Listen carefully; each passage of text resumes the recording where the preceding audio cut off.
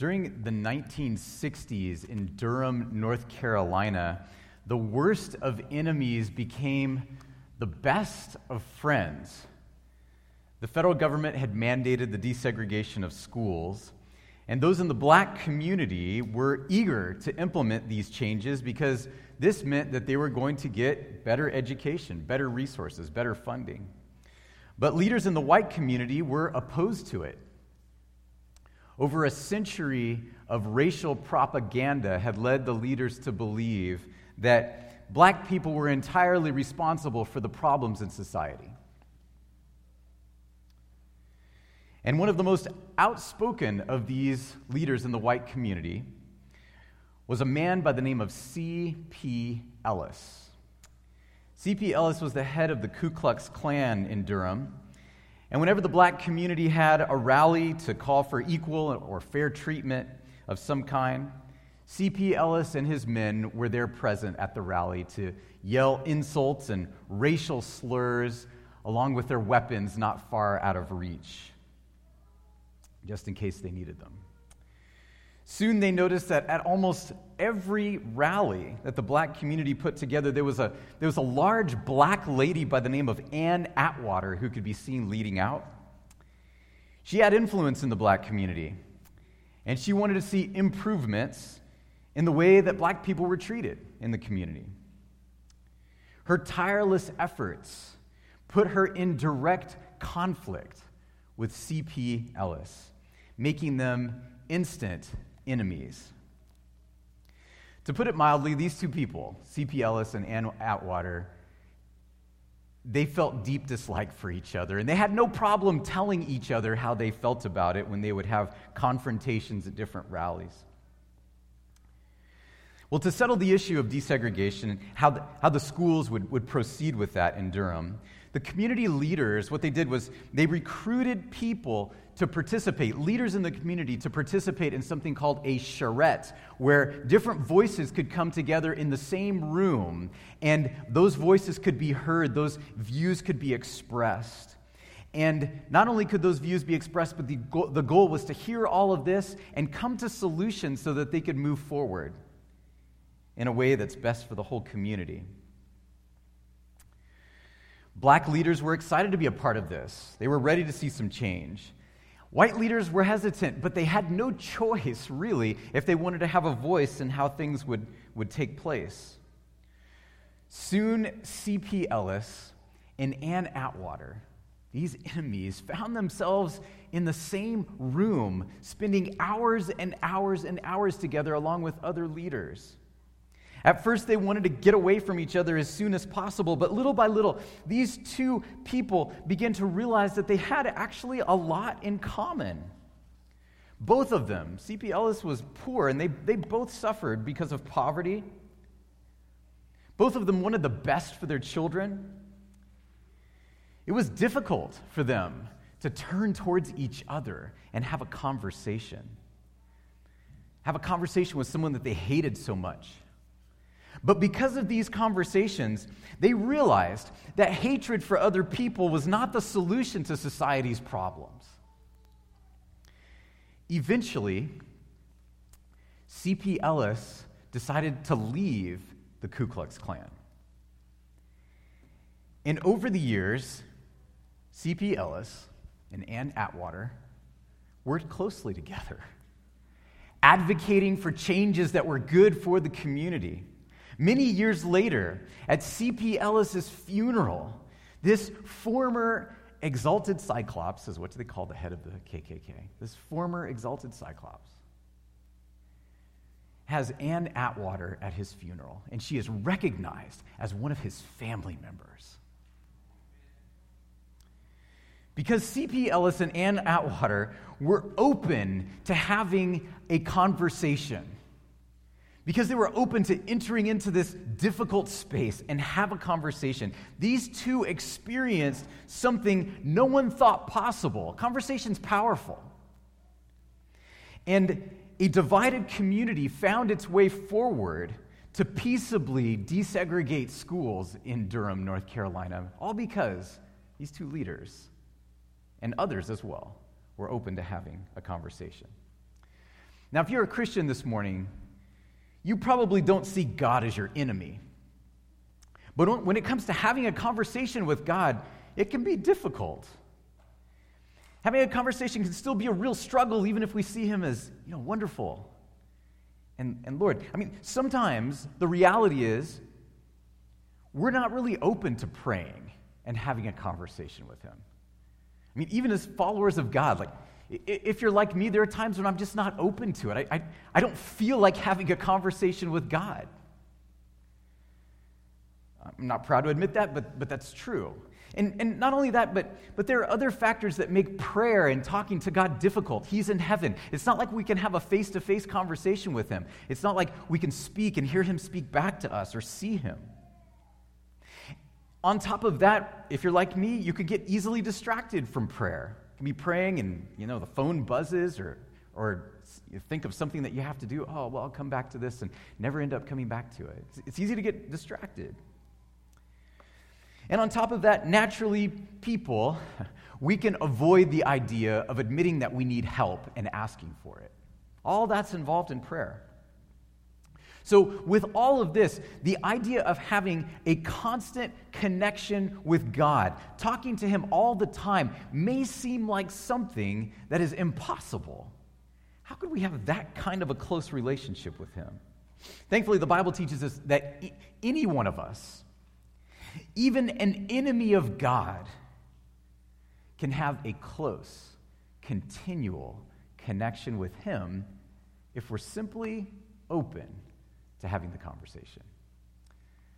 The title of the message this morning is Open to Prayer. Before we get into the Bible, I'd like to just pause for prayer. Heavenly Father, thank you so much that you're willing to have a conversation with us. And thank you so much that you are constantly available for that conversation. I pray, God, that we would show up now. I pray that we would listen to what your word has to say to us. And that you would speak to our hearts, that we would hear you speaking. In Jesus' name we pray. Amen. Please turn with me to the book of 1 Thessalonians. We're going to be looking at chapter 5, verse 17. And it's page 1189 in your pew Bible, or if you want to look it up in your phone, whatever you want to use for a Bible is fine. 1 Thessalonians 5:17. So in 1 Thessalonians, we're reading about the Apostle Paul's guidance that he's giving to new Christians, spiritual guidance. They needed spiritual guidance. And so if you're in that boat, this is for you and I today. Those of us who need spiritual guidance, he's speaking to us. Paul had preached the message of Jesus' salvation to the people in Thessalonica. And a number of people believed. But before these new converts could be really grounded in the faith of Christianity, some jealous Jewish leaders stirred up the crowd. They started a riot. And for Paul's safety, the new converts had to get him out of town. They got him out at night. And so he had to leave before he could fully instruct the new Christians there. Now, Paul recognized that they were vulnerable to being misled. They're vulnerable to discouragement. And so to keep them from turning away from God, to keep them from losing their connection with him, Paul tells the new converts, Paul tells us today also, to do something that may practically seem impossible. We read about it in 1 Thessalonians 5:17. The New International Version says this: pray continually. That's a good one to memorize, right? 2 words. Pray continually. That's our verse for today. Now, at first glance, part of me wishes that Paul would have left out the word continually. Some other versions say never stop. Part of me wishes it would say that never stop portion would be left out. That continually portion would have been left out. Part of me wishes that Paul would have just said pray. Had he not specified the frequency of prayer, this command would be much more manageable. I mean, had he merely said pray, then we could pray at our convenience, when it seems right, when we feel the need, when we have the time. But when Paul says pray continually, he's talking about a way of living that affects, that influences, that informs every moment of our life. Now, to make this verse more palatable, some might say that it should not be taken literally. I mean, come on. How can you really pray all the time? How could you get something done? How could you get anything done if you were constantly saying prayers to God? How could you talk to anyone if you were constantly saying prayers to God? How is this possible? But when Paul says pray continually, if we're going to be honest with the text, he's actually making a literal statement. If you're looking there in your Bible, just like he says in verse 16, rejoice always, to be in this spirit of rejoicing. In verse 18, he says, give thanks always, to have a thankful heart all the time. In the same way, he tells us to pray continually. He's making a literal statement, pray continually.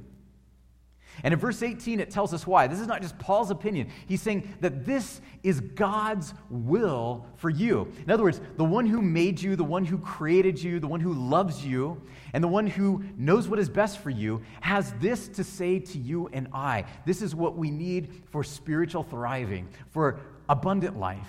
Pray continually. Now, Paul wrote this letter, 1 Thessalonians, in the Greek language. And in the Greek language, there are a variety of words that are translated into the word we find in the Bible, prayer. They had a variety of different words for prayer. And significantly, the word here in 1 Thessalonians 5:17, it doesn't describe one particular type of prayer. It's a word it's a comprehensive word. It describes really all kinds, all types, all manners, all ways of praying. It's inclusive of all these types of prayer. To pray continually here literally means to have an uninterrupted connection with God. And this can be done in a variety of ways. There's a variety of ways to pray. We can speak to God about our gratitude. We can give him thanks. We can talk to God and confess our sins. We can tell him, this is what I did. I own it. I was wrong. We can come to God with our requests. We can speak to God. But there's another aspect to this continual connection with God, and that is listening to God. We can meditate upon what the Bible says. We can be in a place of waiting upon God, listening for his direction, perhaps an impression of the heart, perhaps some kind of circumstance that indicates his direction in our life. We can be in the spirit of waiting, but it's a continual connection, speaking or listening. And in every moment of our life, there is an appropriate way to pray.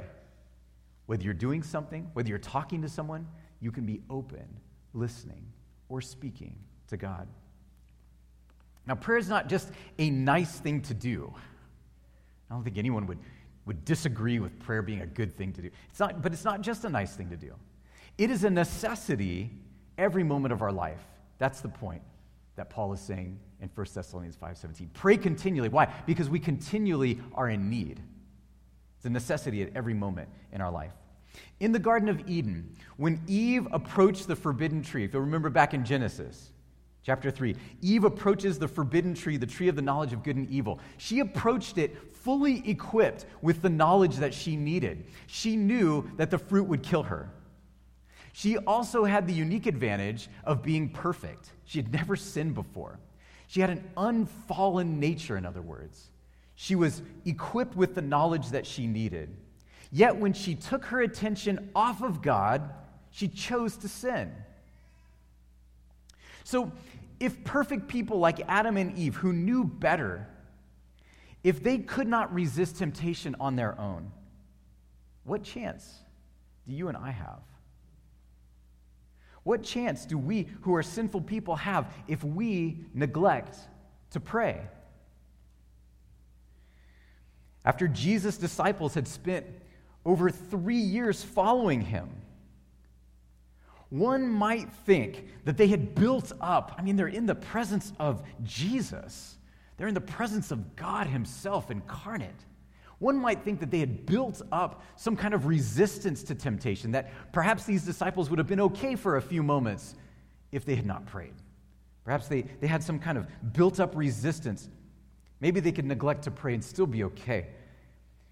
But just before Jesus was crucified, this is what he told his disciples in the Garden of Gethsemane.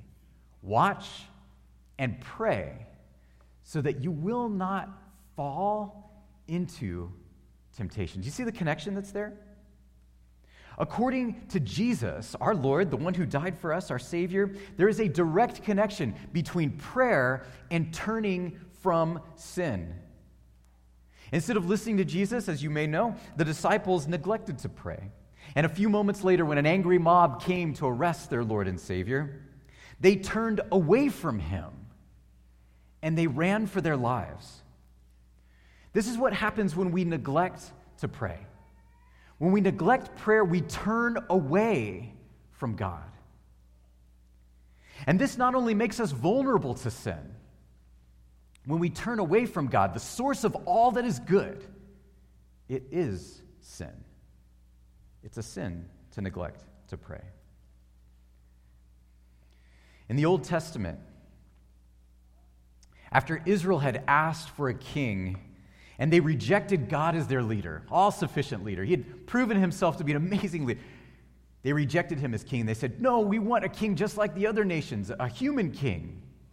And after they had done this, they came to their senses and they realized what they had done. They realized that they were wrong, and so they go to the prophet Samuel. And they said, Samuel, please pray for us so that God does not reject us. And even though Samuel had done nothing wrong, Samuel had not led them to reject God. He'd done nothing wrong here in this matter. This is what Samuel says to them. This is 1 Samuel chapter 12, verse 23. Samuel says, as for me, far be it from me that I should sin against the Lord by what? Failing to pray. To pray for you. And I will teach you the way that is good and right. Samuel said, it would be a sin for me to neglect to pray for you. Although it might sound harsh to say that neglecting to pray is a sin, consider for a moment someone who is going to die unless they receive medication intravenously right away. They may not like needles. They may have an aversion to needles. It may hurt when the IV port is put into their body. They may not like the idea of depending upon medication dripping from a bag outside their body. They may feel like it's inconvenient to be hooked up to that medication. But regardless of how uncomfortable this arrangement might be, their life depends upon that continual drip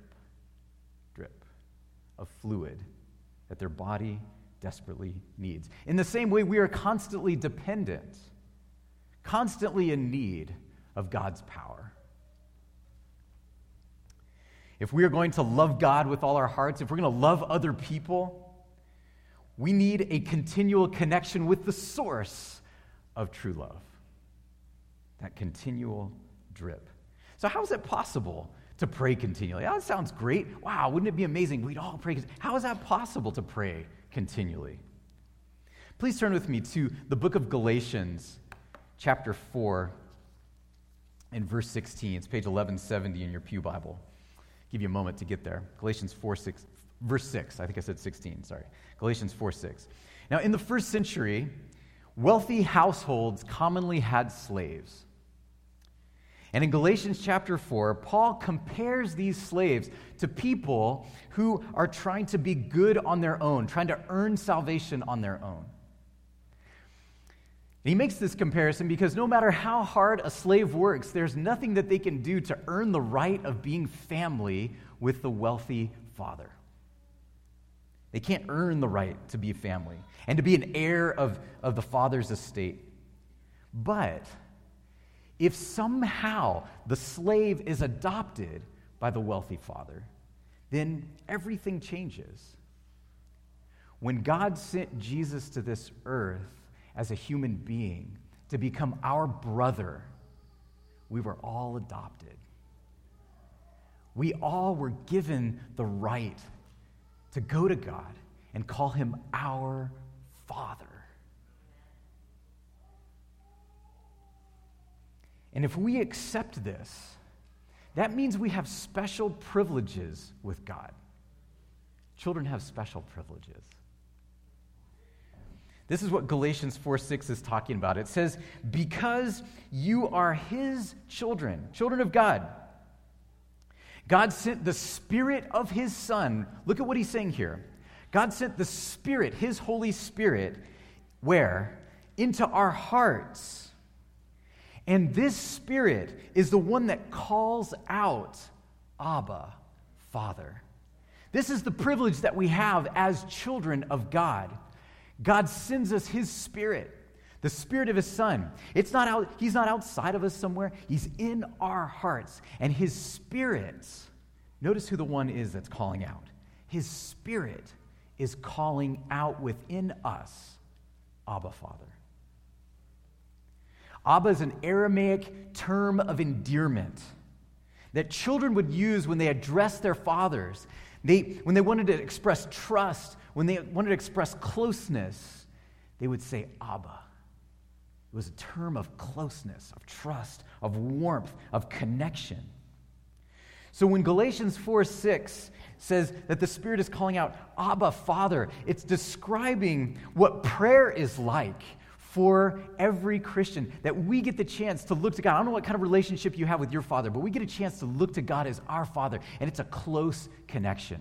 There's warmth there. There's trust there. There's closeness. We can call to him, Abba, Father. And notice how often the Spirit is calling. It says that the Spirit calls. Literally what it's saying is that the Spirit is continually, all the time, calling out, Abba, Father, within us. Sinners like me and like you, we can have a close connection with God. Not because we're super spiritual, but because we have the Spirit of God placed within us. And it is the Spirit of God that is calling out, the Spirit of God that is praying all the time within us. Abba, Father, leading us to join him in this prayer of closeness, of connection, all the time. If we're open to prayer, the Spirit will lead us to this experience of continual connection, continual prayer. Now, when we're in crisis, I don't know about you, but when I'm in crisis, it is not hard for me to be open to pray. When I am scared, when things are not right, when it seems like things are going to fall apart, let's pray, right? But when we're not feeling like we're in crisis, when we're like the disciples in the Garden of Gethsemane, where we don't really feel our need of prayer, the truth is we really just don't know ourselves when we're in that place. Whenever you or I feel like we do not need prayer, whenever we think like we can get by for a little bit without prayer, it's just because we don't know ourselves. It's not because we mean anything bad by it. We're just not aware of our constant need. And in these times when I have not been feeling my need of prayer, when I've not been open to pray, when I've been resistant to prayer, in these times, I found that God sends me help. And the way he likes to do it is through other people. Sometimes at the end of the day, I just don't feel like praying. I don't know if anyone can relate to that, but that's my experience. Sometimes I don't want to pray. But I have a praying wife. And she will turn to me and she'll say, would you please pray with us? Pray for us. Pray with me. And because of her, when I'm not open to praying, she's very convincing. And I will end up praying. Or in the middle of a busy week, and I'm finding myself just going from one thing to the next, and I look at my to-do list, and it doesn't seem like I even have time enough in the day to get everything done that I have to get done. The thought of adding something else to that just seems completely out of the question. In that moment, I can resist the idea of stopping to pray, stopping and praying for an hour even. How can I even do that? But because our church has a conversational prayer time on Tuesday nights, we do it online, and we get online and we pray together for an hour. There's a group of people in our church family that get together and that pray. It's open, by the way. This is kind of a shameless advertisement for that if you'd like to join. But it's open, and because there's a group of people that get together and pray on Tuesday nights, and I'm a part of that group, I end up praying for an hour, no matter how busy my week is. It happens. So thankful for other people that encourage me to be open to praying. And in 1 Thessalonians 5:17, when Paul says pray continually, Paul is not talking to us as individuals. The Bible is not speaking to us as individual people. Now, you go off by yourself and pray continually. You go off and by yourself and pray. It's not saying that. He's speaking to us as a community of faith. And the reason I know that is because the command to pray is a plural word, and it actually means you all pray continually. That's literally what he's saying here. He's speaking to us as a family of believers. We do it together. On our own, we get distracted. We need each other to encourage each other to pray. We cultivate an openness to praying continually by praying with others. We need other people in our life that we're praying with. So I'd like to invite you as we conclude to consider who you pray with. Who are the people that you pray with? Do you have people that you pray with? And if you do, is God leading you to pray with others? Who are the people that he's calling you to pray together with? When someone asks for prayer, and they come to you and they say, oh, please pray for me. You ever have that happen? I got this. I'm going through this difficult time. Please pray for me. I encourage you not to put that off.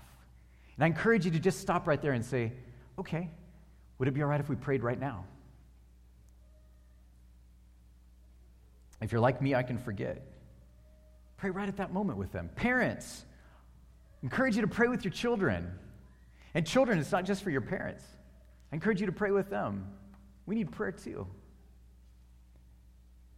Reach out to a friend and pray with them. I encourage you to schedule it. Set up a time when you're going to get together with someone or others and pray together. Schedule being a part of the Tuesday night prayer time. Pray together with us. Husbands and wives, make it your goal to pray together daily. What if every member of our faith community here, every member of our congregation, what if we each had someone that we were praying regularly with? Can you imagine the power of God that would be revealed?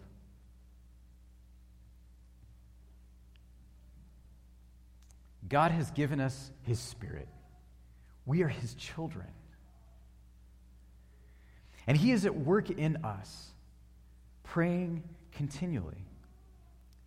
And because of this, we can experience a closeness with God that we never may have thought possible.